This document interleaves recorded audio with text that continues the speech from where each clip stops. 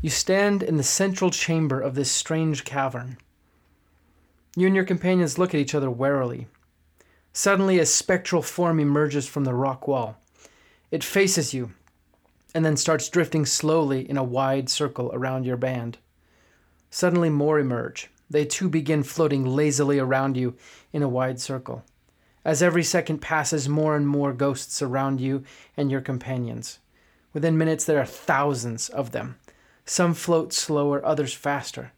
Soon you find yourself completely surrounded by countless ghosts of all types, whirling and twirling.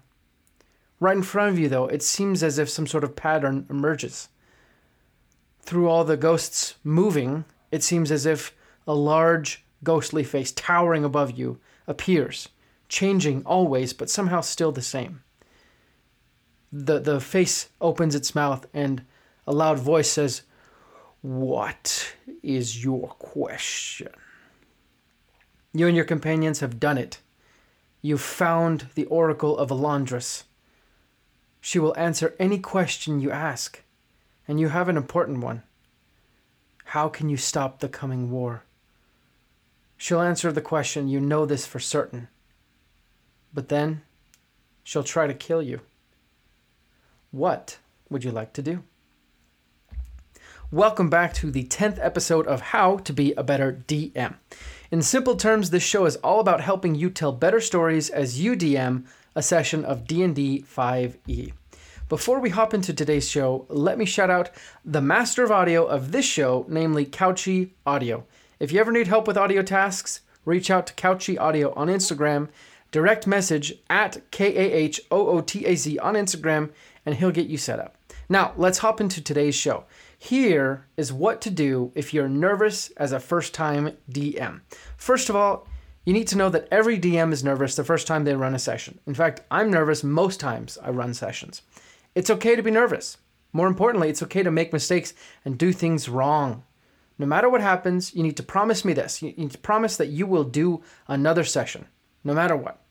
The second session is always more fun than the first. The biggest tragedy is doing the first session, thinking you're bad at it or thinking it's no fun, and giving up. Once you've done 3 or 4 or 5 sessions, then you can give up, I'd say.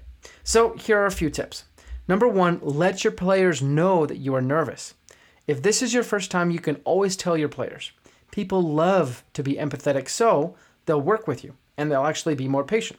Just let them know up front that you're nervous, and they will make up some of the gaps. Number 2, keep the session simple. You can do the crazy things later in the next session. In this first session, just keep the plot simple.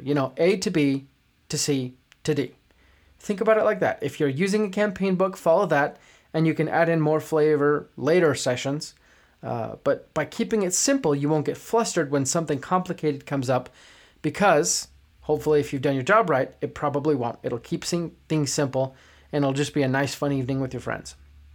Number 3 is make sure you understand combat rules, at least generally, enough to run through combat. Make sure you understand the rules and the general ideas behind those rules. For example, you need to know how to roll initiative, and then you need to make sure that every person goes. And you need to understand some things, most of the things they can do in their turn. If you know how combat works, you've basically mastered half of the session. So before the session, make sure you read up on the rules of combat in the player's handbook. Hello, this is Tanner, and I wanted to introduce you to the character I'm playing for our live play D&D campaign on the Pact and Boon podcast. His name is Wolfgang Keinstotter. He's a Dhampir, meaning his father was a vampire and his mother was a human. He was raised in a noble family of vampires that specializes in providing mercenaries for both nobles and criminals, which is where he learned his skills to become a ranger. At least, when he wasn't being bullied by his half-siblings. All that changed, of course, when he got sent to the 9 hells of Calignos, where our story begins. If you'd like to follow along with our adventures, please check out our new live play podcast, Pact and Boon, when it comes out this Friday, the 5th of April, 2024. Go to sessionzerostudios.com/PactNBoon to get more info. We are so excited to share our adventures with you. Number 4 is listen to other D&D dungeon masters. One thing that's helped me a lot is listening to other DMs on YouTube. They go through the rules often, so it's actually a great reminder and a periodic refresher, but it's also just really fun to listen to them. I would recommend High Rollers on YouTube. They're a group from the UK. They're an awesome group. I love them. There's obviously Critical Role with Matt Mercer. That's probably the most famous one. They're, I think, in Los Angeles. And I also love Viva La Dirt League. They have a D&D stream, I guess, called NPC Man D&D. They're hilarious. They actually do a little bit extra, so you should check them out. But they're all great options. Just pick one you like and go with it. Number 5 is to role play the role play. If you want, you can even do a dry run of the session in the mirror. Sped up, of course, because that would take forever. Or you can do it with another person. This just helps to get some of the kinks out, and more importantly, it helps you practice those parts that you've already prepared to sound even better. I'm talking about the things that you've written out verbatim. Obviously, there's going to be parts that you have to do on the fly, but going through the order of the session will keep that in your mind, and it'll keep you organized during the session. Number 6 is just to choose awesome players. It's easier to DM when your players are awesome, and it's better if they've had experience playing D&D before. But choosing players that haven't is okay. Just make sure that you get along with them. That's a must.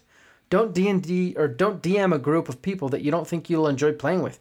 If it's your first time, you'll regret it. Honestly, I'm not even sure if you should DM for a group of people that you don't like, period. But what do I know? Number 7, this one's an interesting one. Intentionally make a mistake. If you're nervous about your first session, then this is a simple fix. You're probably nervous because you want it to be perfect, or at least you want to do a good job, which is understandable. Sometimes we as humans, though, we forget that we can make mistakes and still do well. So within the first 5 minutes of your session, intentionally make a mistake. Then correct yourself and say, oops, my mistake. 9 times out of 10, your players won't care.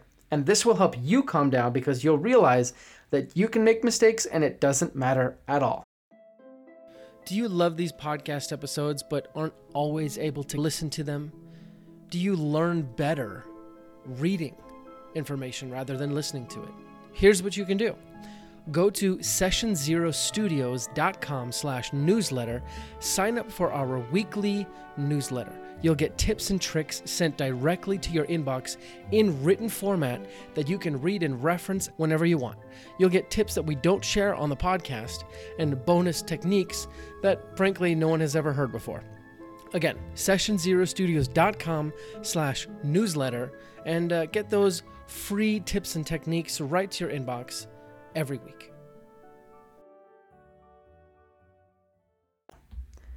So that's it. In summary, number 1, let your players know you're nervous. Number 2, keep the session simple. Number 3, make sure you understand combat rules, at least generally. Number 4, listen to other dungeon masters. Number 5, roleplay the roleplay. Number 6, choose awesome players. And number 7, intentionally make a mistake.